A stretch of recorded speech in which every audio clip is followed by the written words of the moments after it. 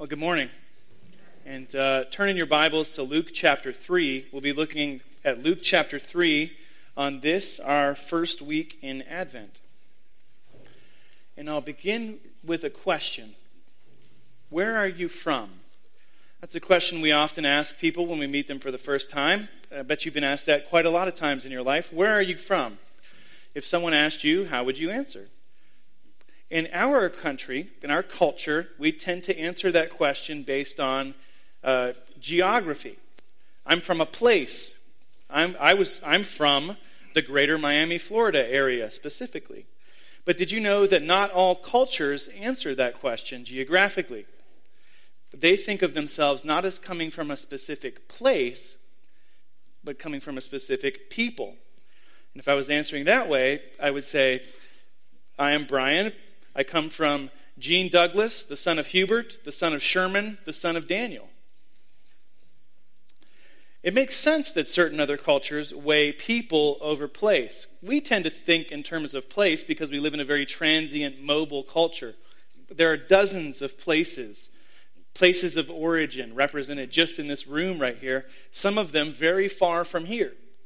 But if you had grown up in a culture that was not as mobile as ours, a place answer just wouldn't make much sense. I mean, imagine how the conversation would go. Oh, hi, where are you from? Oh, here. Oh, me too. And that would be basically how that conversation would always go if you lived in a place where people tended to stay in the town that they grew up in. Like, for example, I'm reading a novel right now about a South American family over many generations. The whole story is set in a single village. The place never changes, but the people do. And so the whole book begins with, on the very first page, in chart form, a genealogy of the family. Place is not nearly so much as important in a setting like that as people are. So we know that Jesus was born in Bethlehem, but very soon after his birth, he moved to a town called Nazareth, north from there, and he spent most of his life, up until chapter 3 here, in Luke, in Nazareth. So how would Jesus have answered the question, where are you from?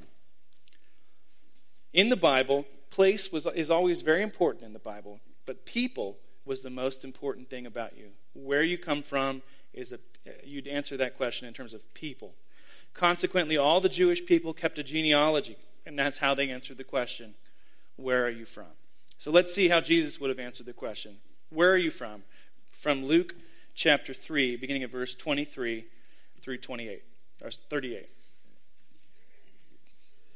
Jesus, when he began his ministry, was about 30 years of age, being the son, as was supposed, of Joseph, the son of Heli, the son of Matat, the son of Levi, the son of Melchi, the son of Janai, the son of Joseph, the son of Mattathias, the son of Amos, the son of Nahum, the son of Esli, the son of Nagai, the son of Ma'at, the son of Mattathias, the son of Semein, the son of Yosek, the son of Yoda, the son of Johanan, the son of Fresa, the son of Zerubbabel, the son of Shealtiel, the son of Neri, the son of Melchi, the son of Adi, the son of Kosam, the son of Elmadam, the son of the son of Joshua, the son of Eleazar, the son of Jorim, the son of Matat, the son of Levi, the son of Simeon, the son of Judah, the son of Joseph, the son of Jonam, the son of Eliakim,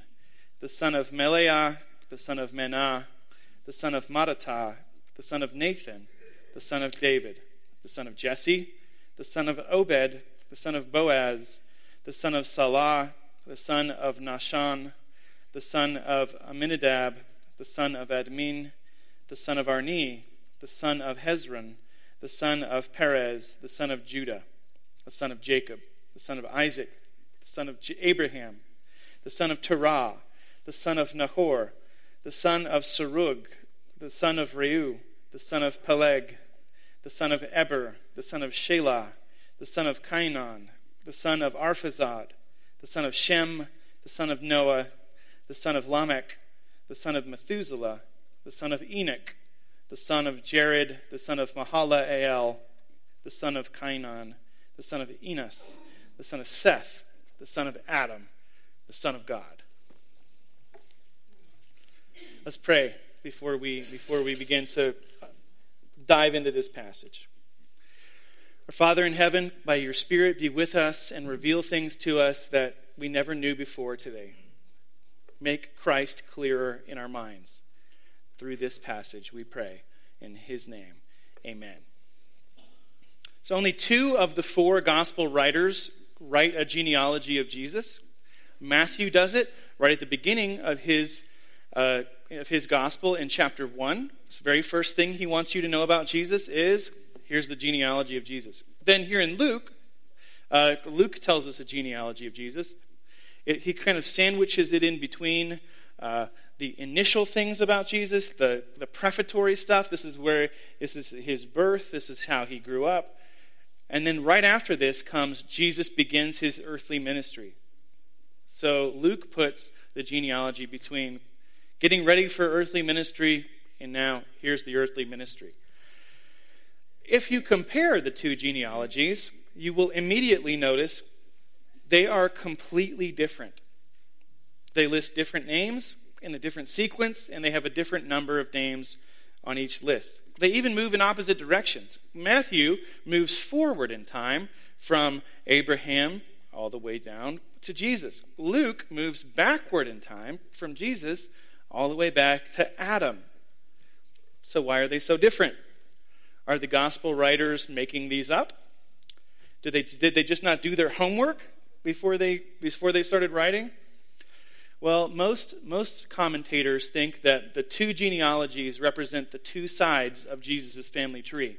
That Matthew is the history of Joseph's family, whereas Luke is the history of Mary's family. Notice how Luke's list, for example, acknowledges that Joseph was not Jesus' biological father. That's understood to be a transition away from the line of Joseph and into the line of Mary's family tree. But mostly what we have here is a big, long list of names. That's what we have. There are 25 genealogies found in the Bible. Have you ever wondered what you're supposed to do with a genealogy as you're reading through the Bible, right? Sometimes it's kind of hard. Have you ever done this? You're reading through the Bible, you come across a genealogy, and you begin to read Joseph, the son of Heli, the son of Matthat, the son of Levi, the son of... Skip. The son of Seth, the son of Adam, the son of God. There you go.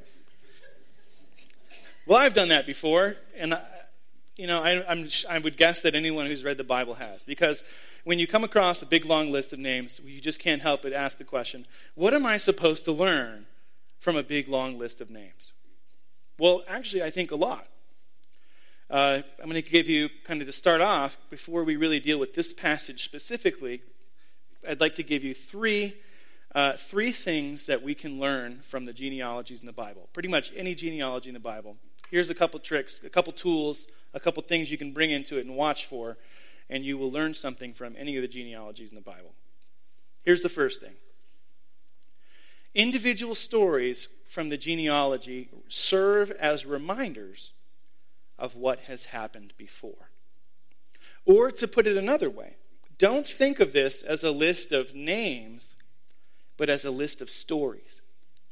You see, when Luke writes about David, Boaz, Judah, Jacob, Abraham, Methuselah, Seth, Adam, these are not just names on a page. Each one of them carries with it a story, or in some cases, like David, for example, a whole collection of stories. I mean, a huge chunk of the Bible is written just about the life of David. So every biblical genealogy isn't just a list of names. It's a reminder of what God has done in ages past. You're supposed to, as you read through the genealogy, be reading not just a list of names, but a list of stories. These lists were written partly to remind us of what has come before us. How do your conversations with your oldest friends go? You know, the 1 or 2 people that have literally known you all your life, or longer than anyone else. When you get together with people like that, what do you talk about? Well, I mean, I guess that sometimes you talk about, things that are going on right now, but you can't have a conversation with an old friend before too long, something like this. They say, you remember that time? you remember that time we did this? Do you remember that time that this happened? Oh, man, that was the best. Or, I hope we never do that again. If your stories with your old friends are like mine. But, you just can't help but reminisce together when you get together. You remember that time? That's how we talk with our oldest friends. That's something like what the genealogies in the Bible are doing. Do you remember when God did this? Do you remember when he did that? And it's very healthy for us to be reminded about the past, because we have a tendency to think that we are at the center of what God is doing in the world. We're not. God's story began long before any of us were ever born, and it will continue for an eternity after our lives have ended. And that's good news. We need to be reminded of just how much God has done long before we ever came on the scene. We need to be reminded of that. And genealogies do that. So that's the first thing. Think of them not just a list of names, a list of stories. Secondly, all genealogies in the Bible tell you something about the person that the genealogy is leading up to. All of them tell you something about them. I think we get this kind of intuitively. Have you ever heard someone use their heritage to explain their personality traits? Something like, I talk with my hands because I'm an Italian. Something like that. Or, it's my Viking blood that makes me tough. Or if you talk to my dad, who will tell you that it's the fact that he's Scottish that makes him less likely to spend money than other people. So, we have this tendency to explain things about ourselves based on where we come from in terms of the people that we come from. Every culture in history has done this same thing. We see quite a few examples of it in the Bible. One of the ones that's the most striking is in Isaiah chapter 6. When the prophet Isaiah comes before, he's given a vision of God in his throne room. He's sort of placed in the presence of God in heaven, and he becomes terrified by this. And he says, "Woe is me! I am a man of unclean lips, and I come from a people of unclean lips." And kind of in our context, that last phrase sounds a little strange, the fact that I come from, that I have unclean lips should be enough, right? That's all the reason in the world to not be here today in your presence, in your throne room, God. But see, Isaiah is acknowledging that he's unworthy to be in the presence of God, both because of his own sins and because of his genealogy. He can't point to anything in himself that is good, and he can't even point to the goodness of his people as a reason why he's worthy to be here right now, today. This is an interesting example of that. In the Bible, they thought the same way that we do. We are who we are because of where we come from. Biblical genealogies tell us most clearly about the person that they're describing when they mention people in the genealogy that were in leadership positions. There were two main kinds of leadership positions in ancient Israel. One was the royalty, people from the king's family. The other one were the priests, people from the priestly family. Both of those offices were hereditary. So, if you read through a genealogy and you see a king or a priest, then you're learning something about the person down the genealogy from that person. Everyone who comes after them is royalty. Everyone who comes after them is priestly. Matthew's genealogy of Jesus emphasizes his royalty. Nearly everyone in the list is a king of Israel. Here in Luke, David and some other notable royal names are mentioned, but the emphasis is not on the kingship of Christ, the royalty of Jesus. There's a lot of priestly names in this list. And so this is emphasizing Jesus' priestly heritage. If you think back to the 12 tribes of Israel, you remember that there was Judah, the royal tribe, and there was Levi, the priestly tribe. In the genealogies of the Bible, you don't often see those two lines intersect. But here at the person of Jesus, we have exactly that. The royal line and the priestly line coming together in a unique way. It speaks to Jesus' unique role amongst God's people, bringing together things that no one else ever could. So that's the second thing that you can learn from any genealogy in the Bible. Every genealogy tells the reader something about the person that the genealogy is pointing toward or ending with. Here's the third thing that you can learn from biblical genealogies. They're always designed to prove some kind of a bigger point. There's always a bigger point being made. This is harder to see sometimes because it can be a little bit subtle. You have to pay attention. You have to watch for clues. Is there any repetition?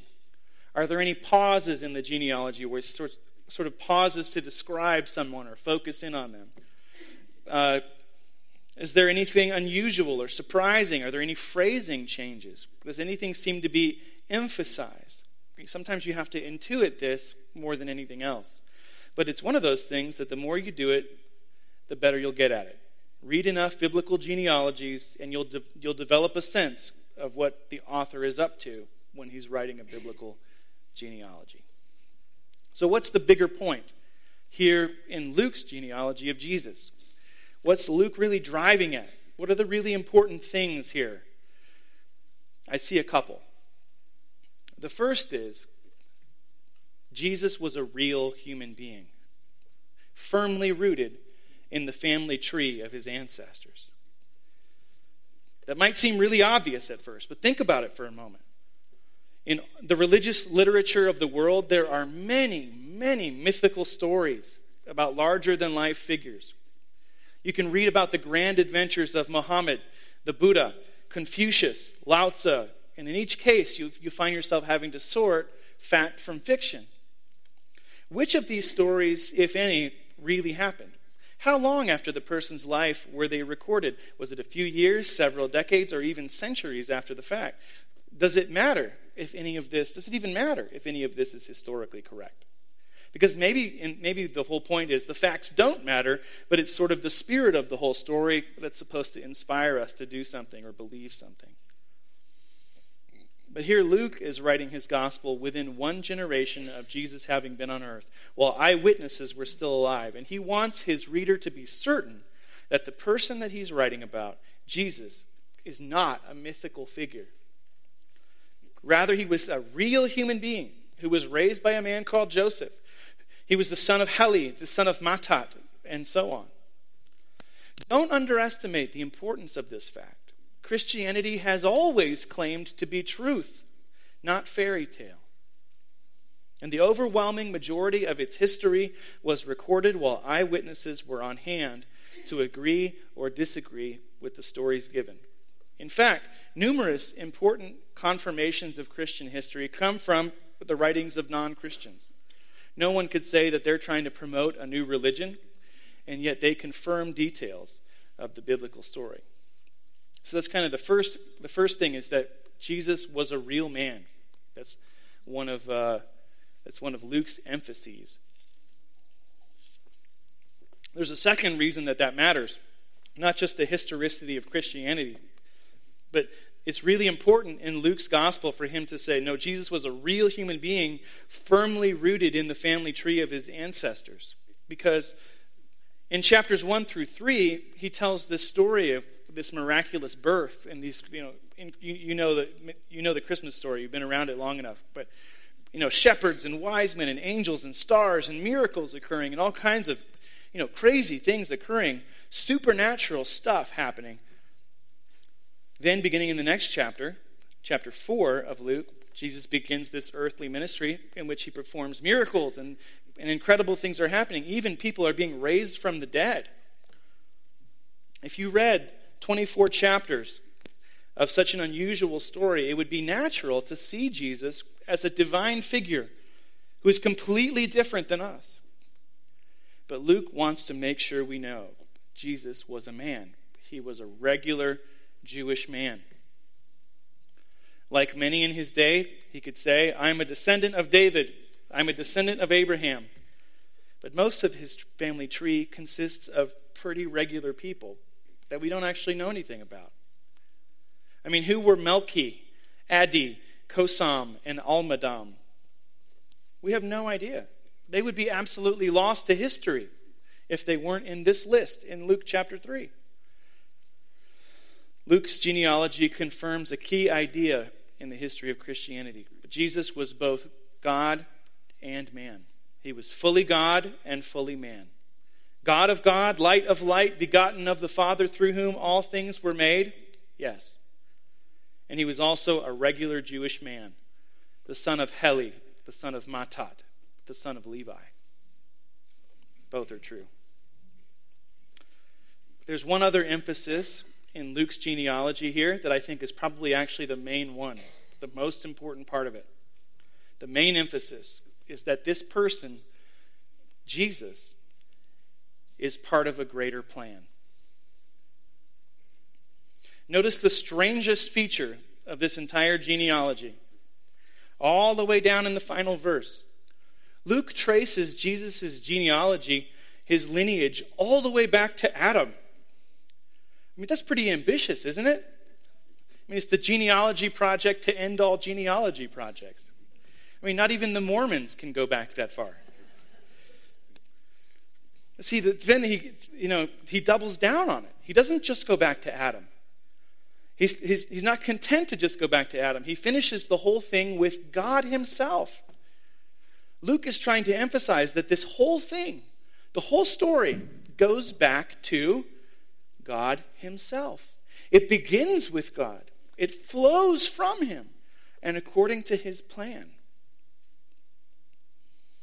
That leads me to 3 things that we should take away from this text.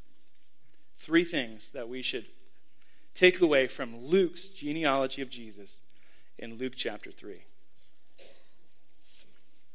The first one is this.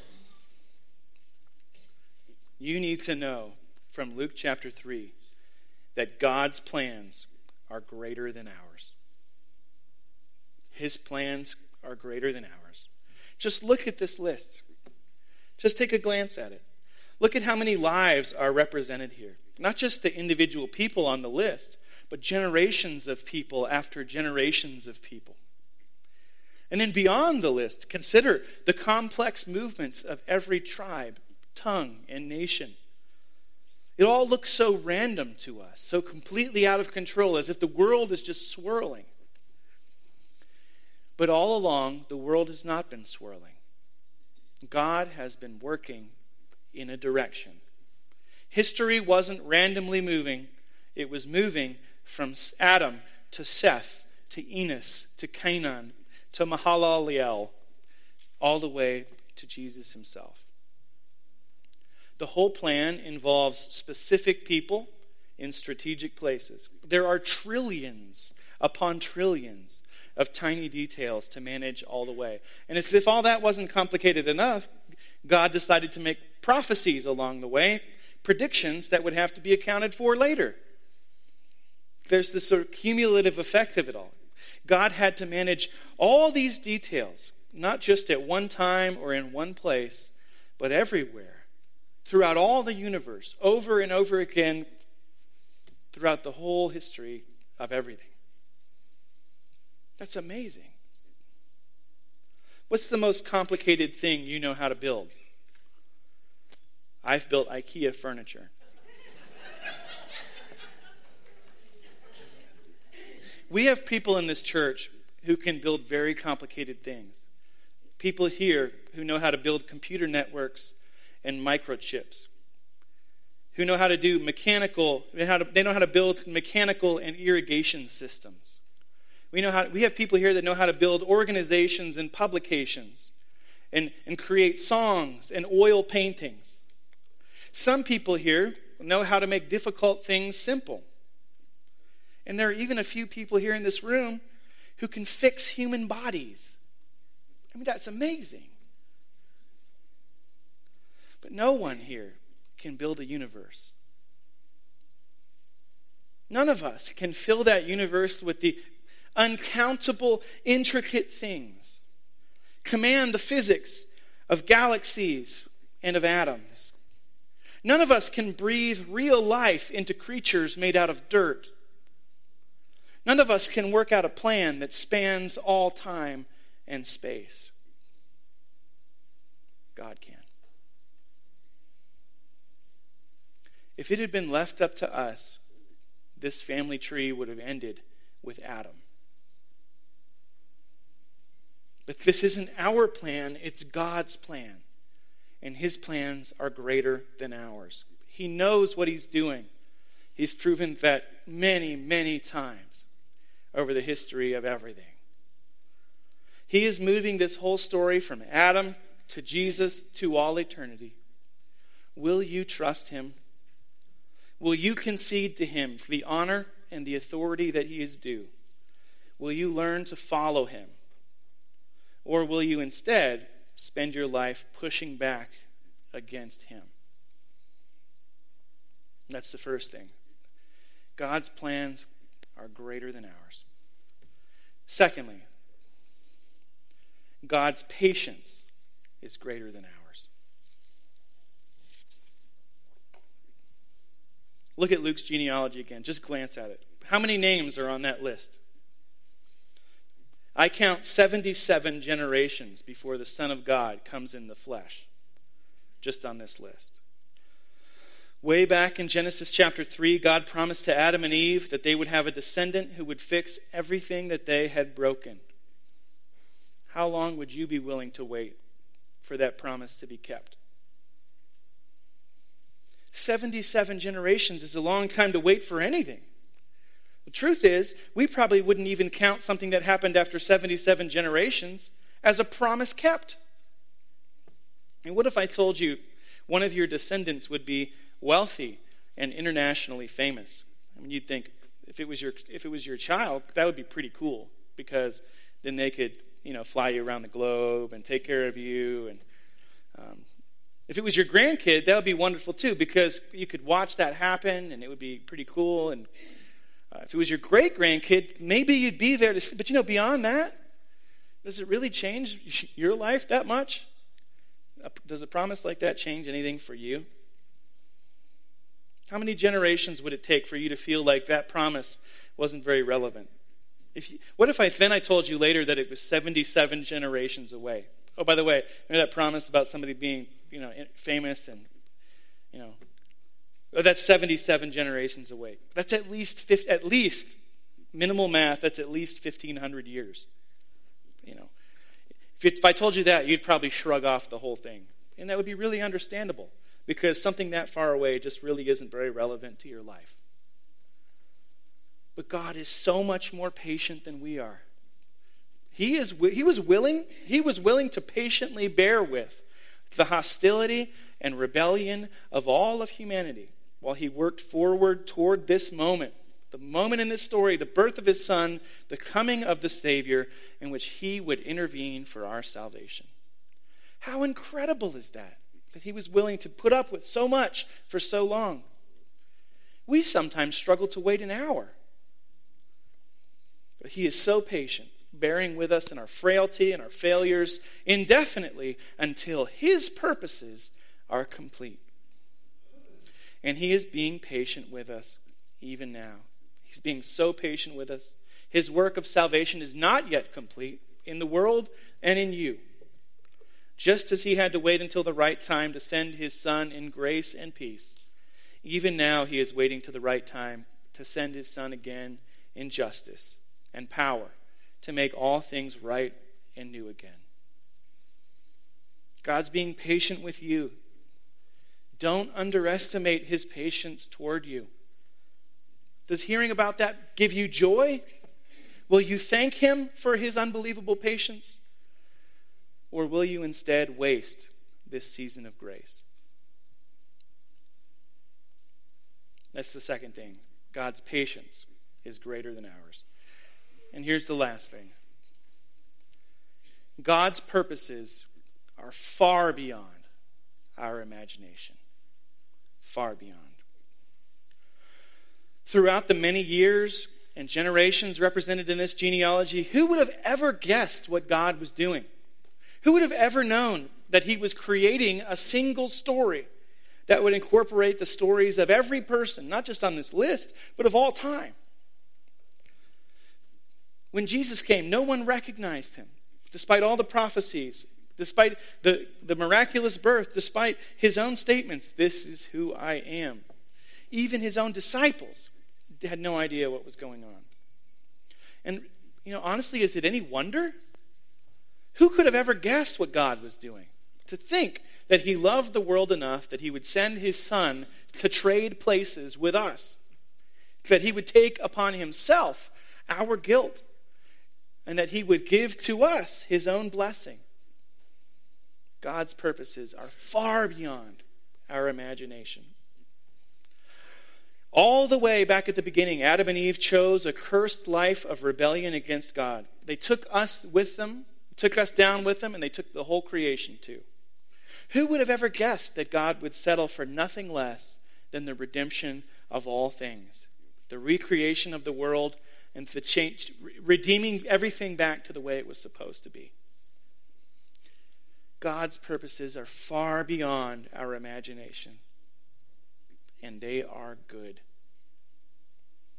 What is God doing in your life? What's he doing in your life right now? Who knows? More than we could ever guess, imagine, or dream of. That's what he's doing. More than we could imagine in your wildest dreams. That's what he's doing. Not one of us is listed in this genealogy. But the same God who was at work in each one of those lives is at work in yours. Don't fight against him. It's not just futile, it's destructive.